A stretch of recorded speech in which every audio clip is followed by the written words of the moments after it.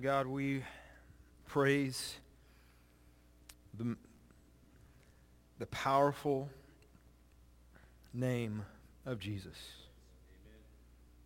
Lord, the only reason that we're here, the only reason to come in and to worship and to sing, to give our offerings, to open up the Word, is because of Jesus. And Lord, if we as individuals, as we as a church, ever focus something different than the name of Jesus, Lord, forgive us. Lord, we are grateful to be able to meet in a wonderful, beautiful place. But Lord, we are most grateful for the name of Jesus, the great I am, the one who willingly laid his life down, humbled himself, became flesh, and hung on a cross that I may have forgiveness of sins. And we thank you for Jesus. It's in his name we all pray. And all God's people said, amen. Thank you. You may be seated this morning. Thank you, Dave, for leading us in worship again. And didn't they do a great job this morning? And of course, we thankful that we have an opportunity to worship our risen Savior this morning. And I want to say thank you real quick to many of you who came yesterday. We had an opportunity to serve in our community with the Convoy of Hope. And so we got out there. Well, a lot of us got over about 6:30, 7 o'clock yesterday morning. And how many of you realize it was very cold yesterday morning at 6:30? And but we had the opportunity to serve. I think their numbers was there were about just over 5,000 people that came through yesterday through all the different services they offered. We had 6,000 shoes to give away to women and children, and our church had the privilege and the opportunity to kind of oversee the distribution of those shoes. And so I'm not sure exactly how many we gave out, but we gave out a lot of shoes. And it was awesome just to see our people at work and serving people. It was mostly it was a lot of fun. All right, and then I did get an email this morning that out of those 5,000 that came through, they had 76 that gave their life to Christ yesterday. And so, yeah, let's give the Lord a hand. That's awesome, all right? So that was really what it was all about. So it was awesome that they kind of went through the whole event and got a lot of free things, and as they exited, many of them, one of the biggest things they were wanting was a bag of groceries. And so they gave, I think it was like 10,000 pounds of food out. I can't remember, but they would walk through a connections tent in order to exit and to get these groceries. And so when they went through the connection tent, they had people there asking if they would like to pray with them or pray about anything. And then as conversations went, that's how the 76 gave their life to Christ. And so it was awesome to get to be a part of that. And today is, we have our kids in here today. Is that right? Kids, are you in here? Oh, you can do better than that. Kids, are you in here? Yeah, all right. And you're going to stay awake the whole hour, right? No, I got some no's. Hey, we have some honest kids, apparently, all right? So kids, this is what I want you to do. You're probably sitting next to an adult. And probably if that adult is a male, the chances are they're going to start sleeping at some point in here. So your job is to elbow them if they fall asleep. Can you do that, kids? Can you do that for me? All right. Only if they fall asleep, all right? I really don't. Oh, we got one moving to sit by Grandpa so he can elbow them. All right, Preston, I like that. Very good, all right. How many of you are ready for Fallapalooza tonight? That was really weak. Kids, how many of you are ready for Fallapalooza tonight? All right, so we're going to have a great time, and I'm excited because I know we have several of our connection team that have already signed up and are going to be intentionally looking for people in lines just to have conversations. And so I ask that you would pray this afternoon that not only will we have a great group of people showing up here, but through those intentional conversations that someone may find Jesus tonight at the event, all right? So that would be worth it all, right? That'd make it worth it all. So We're going to continue our series, all right? So if you got your bulletin, I encourage you to get your bulletin out and open that up. There's some blanks to fill in, also some scripture we're going to look at, and I would encourage you throughout the week to take some time and kind of, a lot of times we kind of give you this overview. It's hard to give as much information as we would like to because you guys would be asleep, but you guys should go over that. Again, as I mentioned last week, if you're using some kind of digital format to look at the scriptures today, if you go to YouVersion and search under events for Hallmark Baptist Church, you can find what's in the bulletin, the same notes there online. So we're going to continue, and we've given you this statement, what we feel like is very clear in Scripture, what God wants us as a church to do. And so it's right there at the beginning of your outline. It says, we exist to glorify God by making disciples who make disciples. And so I got to sit in on two of our adult Sunday school classes this morning, and our missionary Josh Bell, who will be with us Wednesday night at 6:30 in the chapel. I'd love for you to come hear him. Basically, as he spelled out in his short presentation this morning, Matthew, this same verse here that we're about to go to, we are about making disciples who make disciples. And we heard this statement several years ago, at least I heard it maybe close to 15 years ago now by Rick Warren, and it'll be up on the screen. I've made one little adjustment to it. It says this: we believe a great commitment to the Great Commission and the Great Commandment will glorify our great God. I think initially, as I remember it, it was all those things, but at the end, will make a great church. And I think that is true also, not necessarily false. But our goal is not so much to build a great church. Our goal is to glorify our great God. I think as we glorify our great God, God will produce a great church. So this is what we want to do. We want to focus on the Great Commandment and the Great Commission, and we believe that will glorify our great God. Last week we talked about that specific thing about glorifying God, and if you kind of walk through this statement, we exist to glorify God, then you understand we talked about that, and it says by making disciples who make disciples. And so one of the greatest ways that you as a Christian, as a follower of Jesus Christ, can glorify God is by making disciples. And if we as a church are making disciples who make disciples, then we in turn are bringing glory to our great God. And so we're going to continue that. As you walk through that statement, we're going to be talking about making disciples. More specifically this morning, we're going to maybe look a little closer at it as to what is a disciple. When you think about the early disciples, and you think about, if you remember before Jesus was crucified, remember he had the conversation with the disciples, and he told the disciples, all of you are going to desert me. Okay, that was this basic statement, you're going to desert me. And remember, they all said no, and Peter had an even extended argument, I would die for you, and yet when you read the Gospels, exactly what Jesus said was going to take place, that they were going to desert him. When they came and arrested Jesus and took him off for trial, where did all the disciples go? They fled. Then as he hung on a cross and died and was buried, where did the disciples go? They all went to their own little places, back to their own jobs, and they forsook Jesus, exactly as he said they would. But if you study the Gospels and Christian history, you understand that all of those disciples, the same disciples that deserted Christ, the same disciples who forsook Christ on the cross, the same disciples, almost every one of them was martyred for their faith. Almost every one of them completely sold out, did not forsake Christ, but completely sold out for Christ, willing to die for Christ. What was the difference from the cross and their forsaking Jesus to years later forsaking their lives for the cause of Jesus? What's the difference? It was the resurrection, wasn't it? Because the resurrection changes everything, doesn't it? And they saw the resurrected Jesus.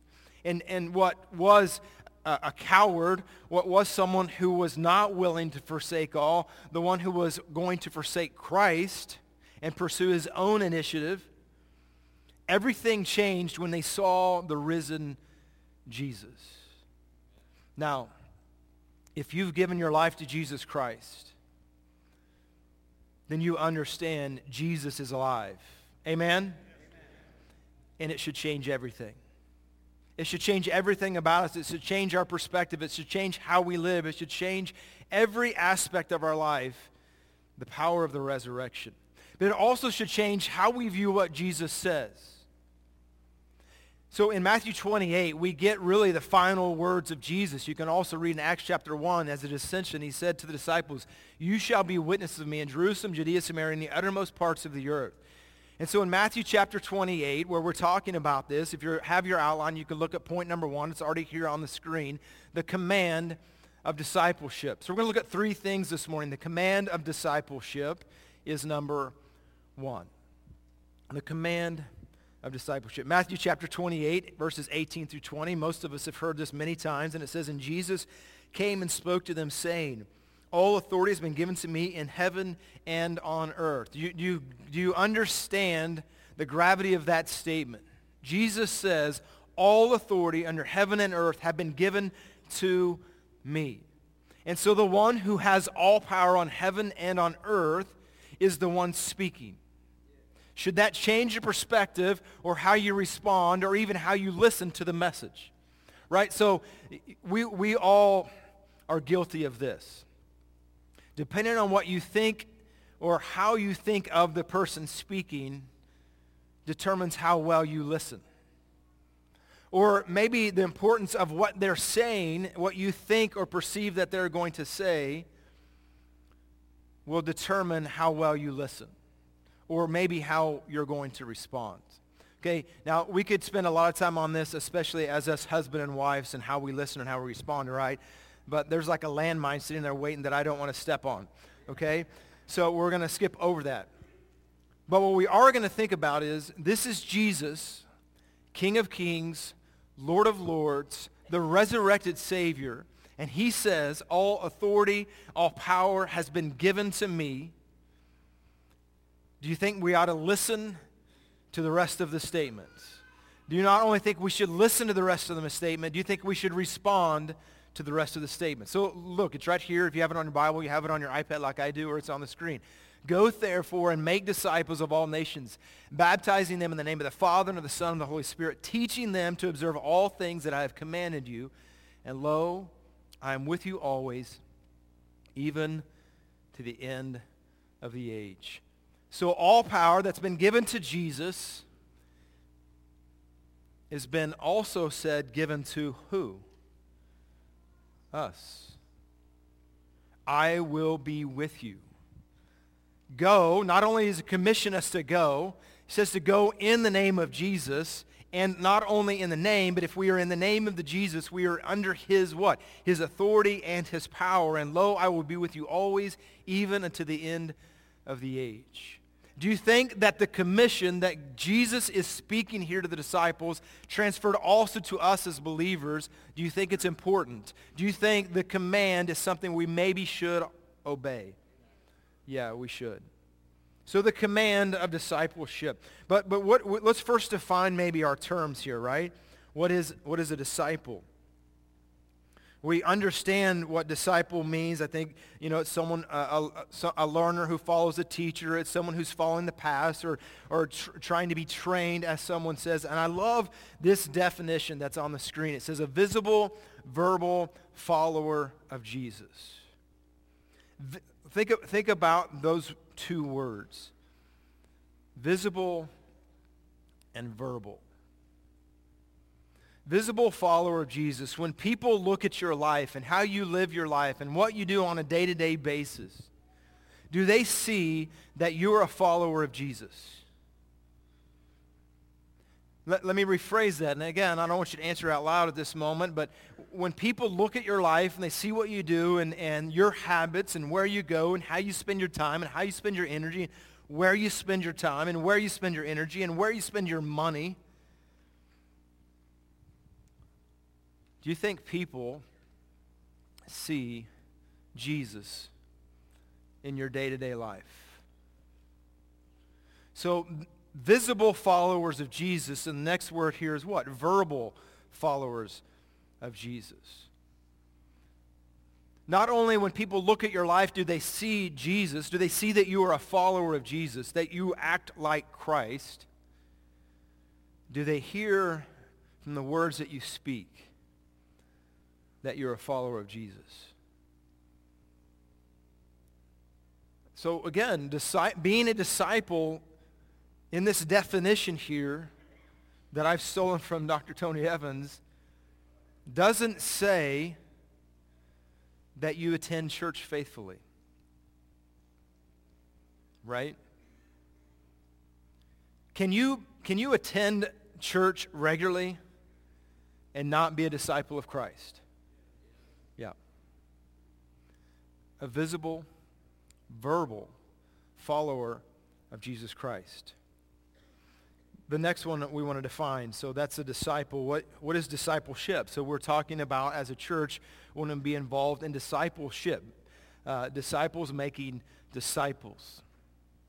So again, a quick definition that I've stolen that I really like: the process of the local church, which seeks to bring Christians from spiritual infancy to spiritual maturity, so that they may be able to replicate the process with someone else.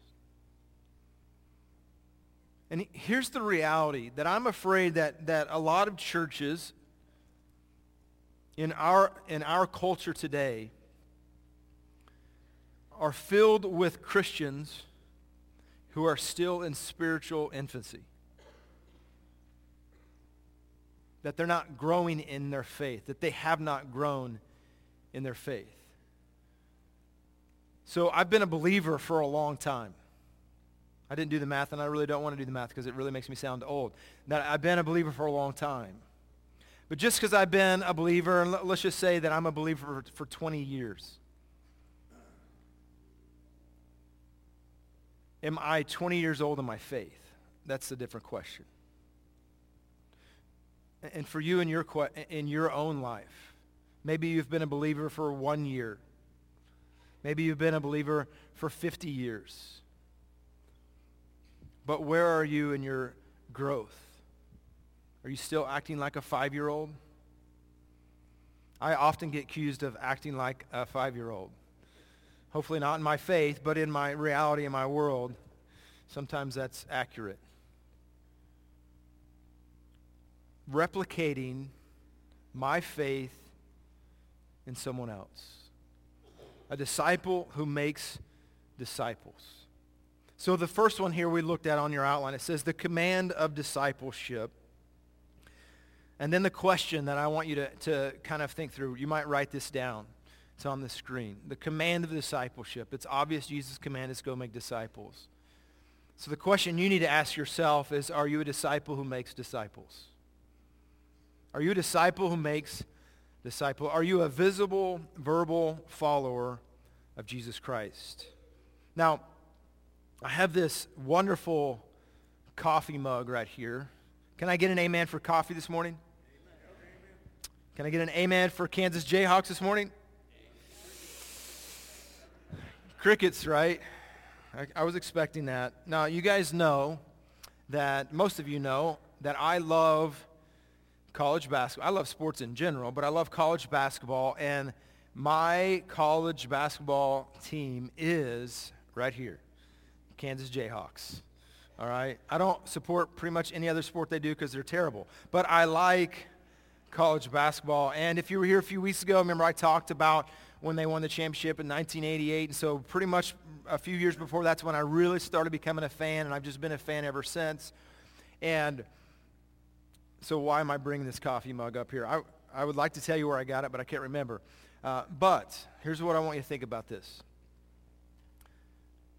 If my wife is going to wear a college basketball's not uniform, but apparel, guess what college team she's going to support?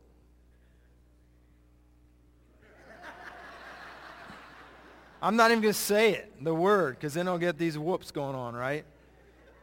Yeah, see? She's going to wear KU basketball.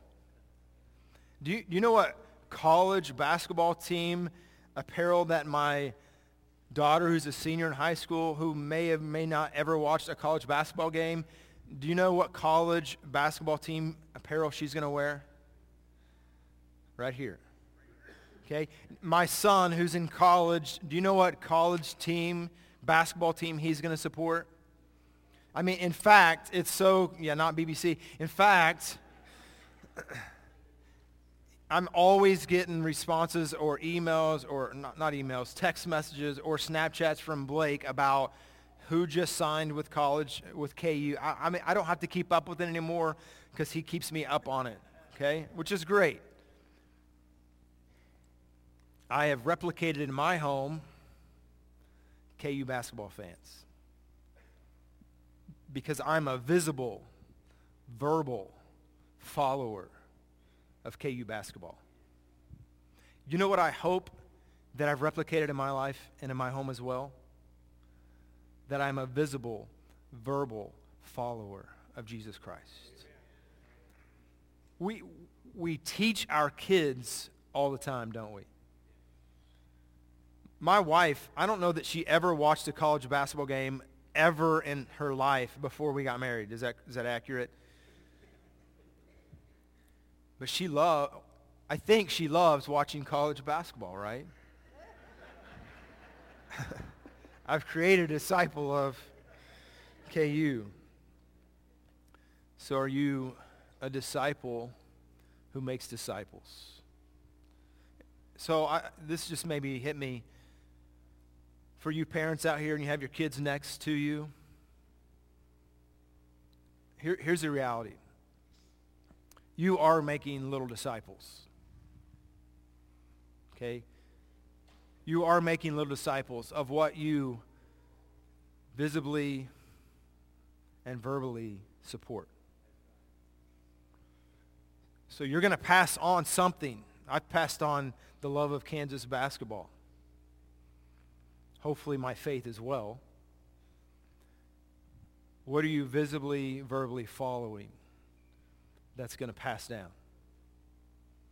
Number 2, that was bonus material there, all right? Number 2, the goal of discipleship. If you want to write one word, it's pretty simple. The goal is transformation, all right? The goal of discipleship is transformation. But let me read a verse here for you this morning, and we're going to walk through it a little bit. Paul writing here in 2 Corinthians chapter 3. 2 Corinthians 3, verse 17 through 18. And as we think about this, listen to this statement as some of you may be turning there. It says, the goal of discipleship is to become like Jesus in our character, our conduct, our attributes, and our actions. Let me say it again. The goal of discipleship is to become like Jesus in character, conduct, attributes, and actions. 2 Corinthians 3, verse 17 through 18. Now the Lord is the Spirit, and when the Spirit of the Lord is, there is liberty.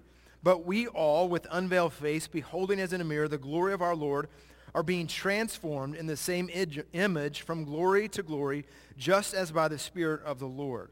So that key word there is the word transformed, right? This idea that the ultimate goal of discipleship is our personal transformation, right? So we understand, and I love this quote by Eric Geiger. He says this, discipleship is transformation, not simply information or behavioral modification. Let me read that again. Discipleship is transformation, not simply information or behavioral modification. Changed from the inside out. And too often in the church world, we want to change people from the outside in, right? But transformation, real transformation, can only be made by who? God. Look at the text again. 2 Corinthians 3, verse 18. But we all, with unveiled faces, beholding as in a mirror the glory of the Lord, are being transformed. We are being transformed. Does that imply that I'm doing the work or some outside force is doing the work? Something outside of me is doing the work. Who's doing the work? Look at the rest of the verse. In the same image from the glory to glory, just as by the Spirit of the Lord. So who transforms me is not me and not my willpower and not me just as maybe an old statement would be, is to picking myself up by my bootstraps, whatever that means, I don't know. I've heard it a lot. That's not what being transformed is. It's not me trying harder. Who changes me from the inside out? Who transforms my life? It's God. Through his Spirit, through the Word of God. Being transformed. What's transforming you? Who's transforming you? It's God. It's the Holy Spirit. Into what? It says we're being transformed into the same image. What's the image? Before we get to what the image is, let's define what image is, what it means. Image means resemblance, likeness, or replication of. So we are being transformed into the replication of. Who's the image we're being replicated? Who's the image we're being transformed into? It's Jesus. God wants to transform us from the inside out into the very image of his Son, Jesus. That interesting, it says there, but we all with unveiled face. All right, here's where us church people have maybe some self-examination.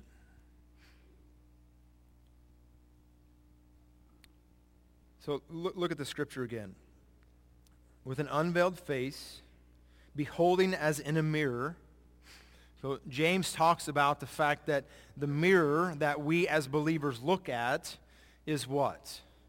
Okay, I'm going to hold my Bible up so you get the picture a little better, even though it's on my iPad. It's God's Word. There's Dave's card. Dave, have fun. I present it so well to you. It's God's Word.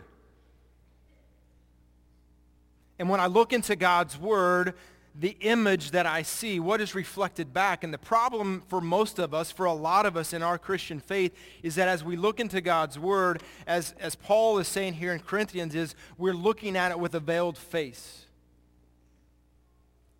We're not really open and honest with God and who we are and what is in us. Because the reality is, it's difficult to be open and honest with what's in here, isn't it? Many of us come to church every day with veiled faces. Everything's great, life is good, no problems, no worries. Right? And we go home and we're not changed. We get up in the morning, or before we go to bed, and we read the Word of God, and we wonder why we're not changed by the Word of God. And the reason we're not changed by the Word of God is because we have a veiled face. We're not open and honest with God. James talks about this, that we look in the Word, and the Word reveals sin to us, and the Word reveals the image, and the image is not the image of Jesus Christ. God's trying to transform us through the power of the Holy Spirit and through his Word into the image of his Son, and because we, me included, are stubborn,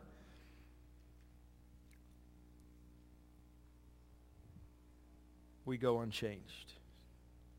And maybe for a moment we get a glimpse of the image and we realize this is not pleasing to God. My attitude, my actions, my character, my conduct, this is not pleasing to God. And James talks about it, then we walk away and we change nothing. Remember what he says, don't just be hearers of the word, but be what? Doers.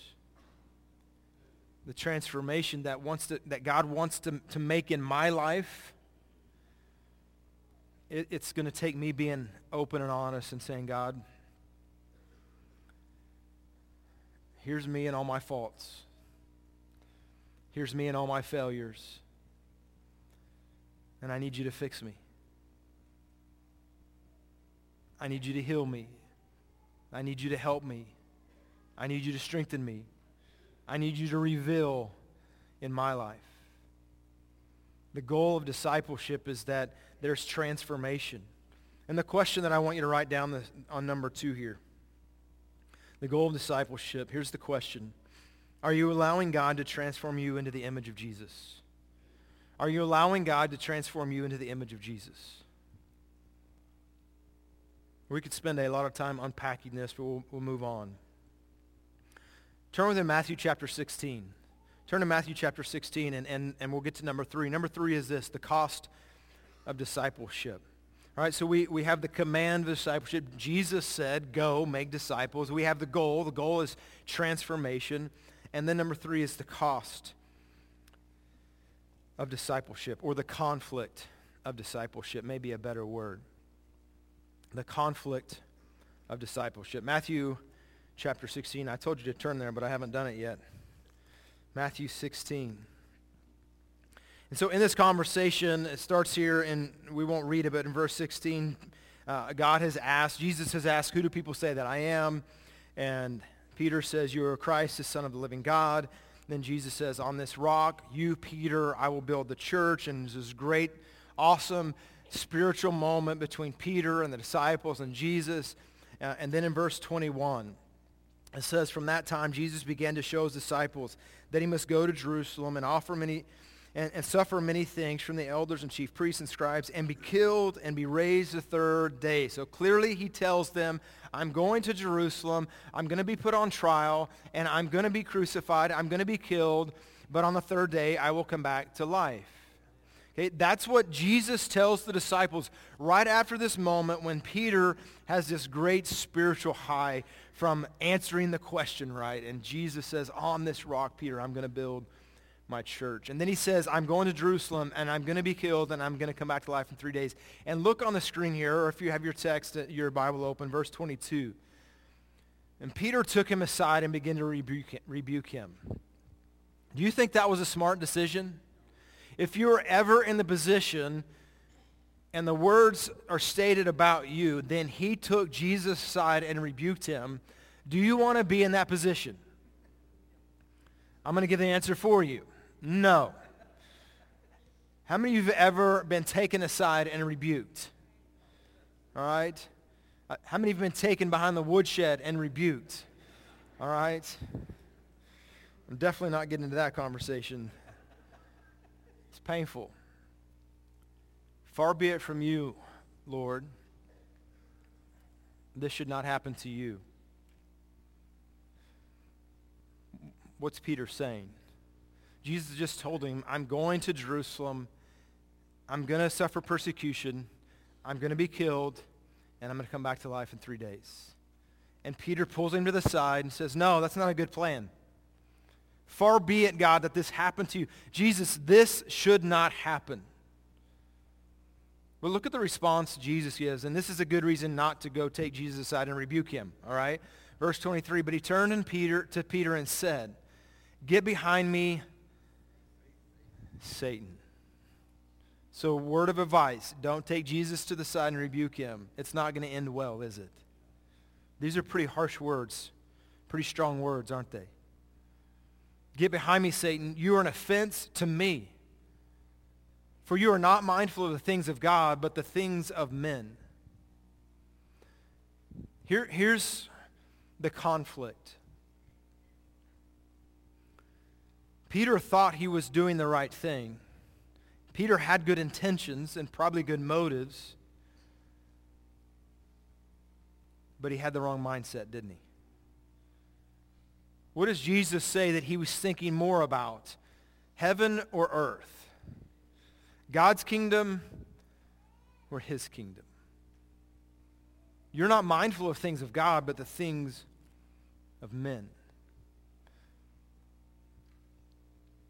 Here's where I think many of us fall short in discipleship or being disciples. We're thinking more about temporary things than eternal things. A few weeks ago, we were in 2 Corinthians, and 2 Corinthians gives us the same thing. This is not going to be on the screen, but if you want to turn there, you can turn there with me. Unless they're really fast and can type good. 2 Corinthians chapter 4. Remember we talked about it. We have this treasure in earthen vessel. that the excellency may be of God. So when we share the gospel, God is glorified in that. Then in verse 16 of 2 Corinthians chapter 4, therefore we do not lose heart, even though our outward man is perishing, yet the inward man is being renewed day by day. Life is hard. Being a disciple of Christ is hard. You will face persecution. Jesus said, they will hate you because they first hated me. Verse 17, for the light affliction, which is but for a moment, is working a far more exceeding eternal weight of glory. Verse 18, this is where I want to land on. While we do not look at the things which are seen, but the things which are not seen. For the things which are seen are temporary, but the things which are not seen are eternal. Doesn't that sound somewhat familiar to what Jesus said to Peter? You're more worried about the things on this earth than the things of God. The conflict of discipleship. Matthew 16, as we continue reading, if you're still there. Verse number 24. Matthew 16:24. Then Jesus said to his disciples, if anyone desires to come after me, let him deny himself, take up his cross, and follow me. Whoever does not save his life will lose it, but whoever desires to save his life will lose it, but whoever loses his life for my sake will find it. You see, the conflict of discipleship is that in order for God to really make us his disciple, we've got to follow his will, not our will. We've got to think on eternal things, not temporary things. We got to live in faith. We must, Luke says it in Luke 9:23 that we're going to daily take up our cross and follow Christ. That we're daily going to surrender our will to his will. So the question really is this. As a disciple, the conflict of discipleship, the question I want you to ask, are you willing to surrender your will to his? And maybe that you should add to that question is daily. Daily. It seems easy in a room like this, filled with a room of believers that we've known for a while and are encouraging to us. I'm going to surrender my will today. But what about tomorrow? When you're the only Christian at work? What about tomorrow when you're the only follower of Jesus who's on the ball team? Am I willing to surrender my will to God's will? And as you think about these three things, the command of discipleship, the goal of discipleship, the conflict of discipleship, really, they're backwards. Okay, they should be flipped around. Because here's the reality. If you will surrender your will to his every day, then he will transform you. And as he transforms you, you will be a disciple who makes disciples. So the last question is probably the most important. Will you surrender your will daily to God's will? God, whatever you want from me, I'm yours. For some of us in here this morning, that first decision you need to make of surrender is to give your life to Jesus Christ, to become a follower of Jesus Christ. It's very clear. The Bible says that our sins, all have sinned and fall short of the glory of God. The Bible says that our sins separate us from a holy, righteous God. And if we die in our sins, we will spend eternity in a place called hell, paying for the payment of our sins. The Bible also says the gift of God is eternal life through Jesus Christ, that Jesus came, hung on a cross to pay your sin debt. And whoever calls on the Lord shall be saved. Have you ever called on the name of the Lord? Have you ever asked Christ for forgiveness of sins that you could have eternal life and a home in heaven? Surrender your will to his. For those of us in here that have already done that, the question is really pretty simple. I wouldn't say that it's easy, but it's pretty simple. Every day I get up in the morning, am I going to say, God, it's not my will, but your will. Not my plans, but your plans. Would you close your eyes with me this morning and ask Dave if he'd come, and they're going to prepare for worship this morning. We also have some that are prepared for baptism today. They may go ahead and begin to prepare.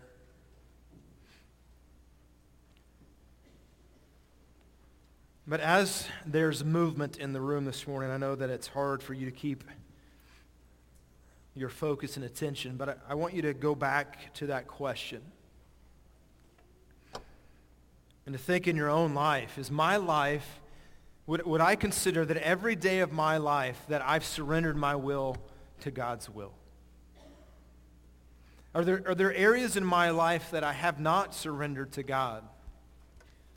You know, we don't get to itemize, well, God, you can have this, but I want this. And God, you can have control of that, but I want control of this.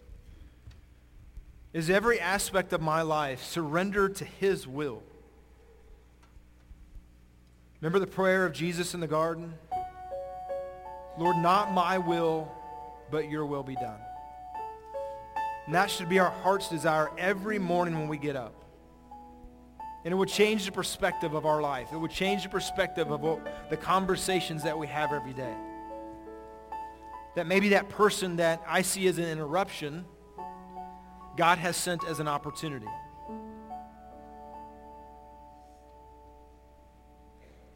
That I could be a part, be a disciple who makes disciples, a visible, verbal follower of Jesus. I'm going to challenge you this morning. In a moment, we're going to stand. We're going to have a time of worship. But if God has spoken to you this morning and God has revealed to you, you know, there's some areas in my life that are not surrendered to God. Or maybe there's days in my life or weeks in my life that have not been surrendered to God. And I want God to transform me into the image of Christ. And so I want to surrender my will today. I would ask you in a moment, we're going to stand, and I would invite you to come forward and pray. There'll be people here at the front. They're going to be facing you. If you would like them to pray with you, they would love to pray with you. Just come up and shake their hand, ask them to pray with you. If you just like to pray alone this morning, you're welcome to come forward. You can kneel at the altar. You can sit here on the front pew and just seek God. But I want to ask real quickly this morning before we stand, would there be anyone here this morning to say, John, I've never given my life to Jesus Christ. I've never surrendered my life to him as you just talked about. And I want forgiveness of sins, and I want a relationship with Jesus Christ. If that's you this morning as your eyes are closed, would you just put your hand up for a moment? I want to pray for you. Anybody like that this morning, put your hand up. Leave it up for a moment. I'm looking around the auditorium, but I just want to pray for you. I have several with their hands up. Anyone else this morning, just put your hand up. Anyone this morning, just put your hand up for a moment. Thank you. If you raised your hand this morning, I'll give you the same invitation. There are going to be people standing here. They would love to open up the Bible and show you exactly how you can surrender your life to Christ. And if you would like to do that this morning, in a moment when we stand, I'm going to ask you to come forward and just shake their hand and ask them to show you how you can surrender your life to him. God, we thank you for this day. Lord, we thank you for the opportunity to worship you and to hear from you and to open your word and to be challenged, Lord, to be followers of Christ. Lord, be in these next few minutes. We thank you for those who are about to proclaim their salvation through baptism. Lord, for those in here this morning that have raised their hand that they've never given their life to Christ, Lord, give them the courage and the strength in a moment to walk forward and to talk to somebody about it. For the many of us in here that have been challenged this morning, may you give us the courage to walk forward and pray about it. Lord, we love you. We thank you for allowing us to be here today. As we're in the spirit of prayer, would you stand with me this morning? We're going to sing a song of worship. As you stand, if God has spoken to you,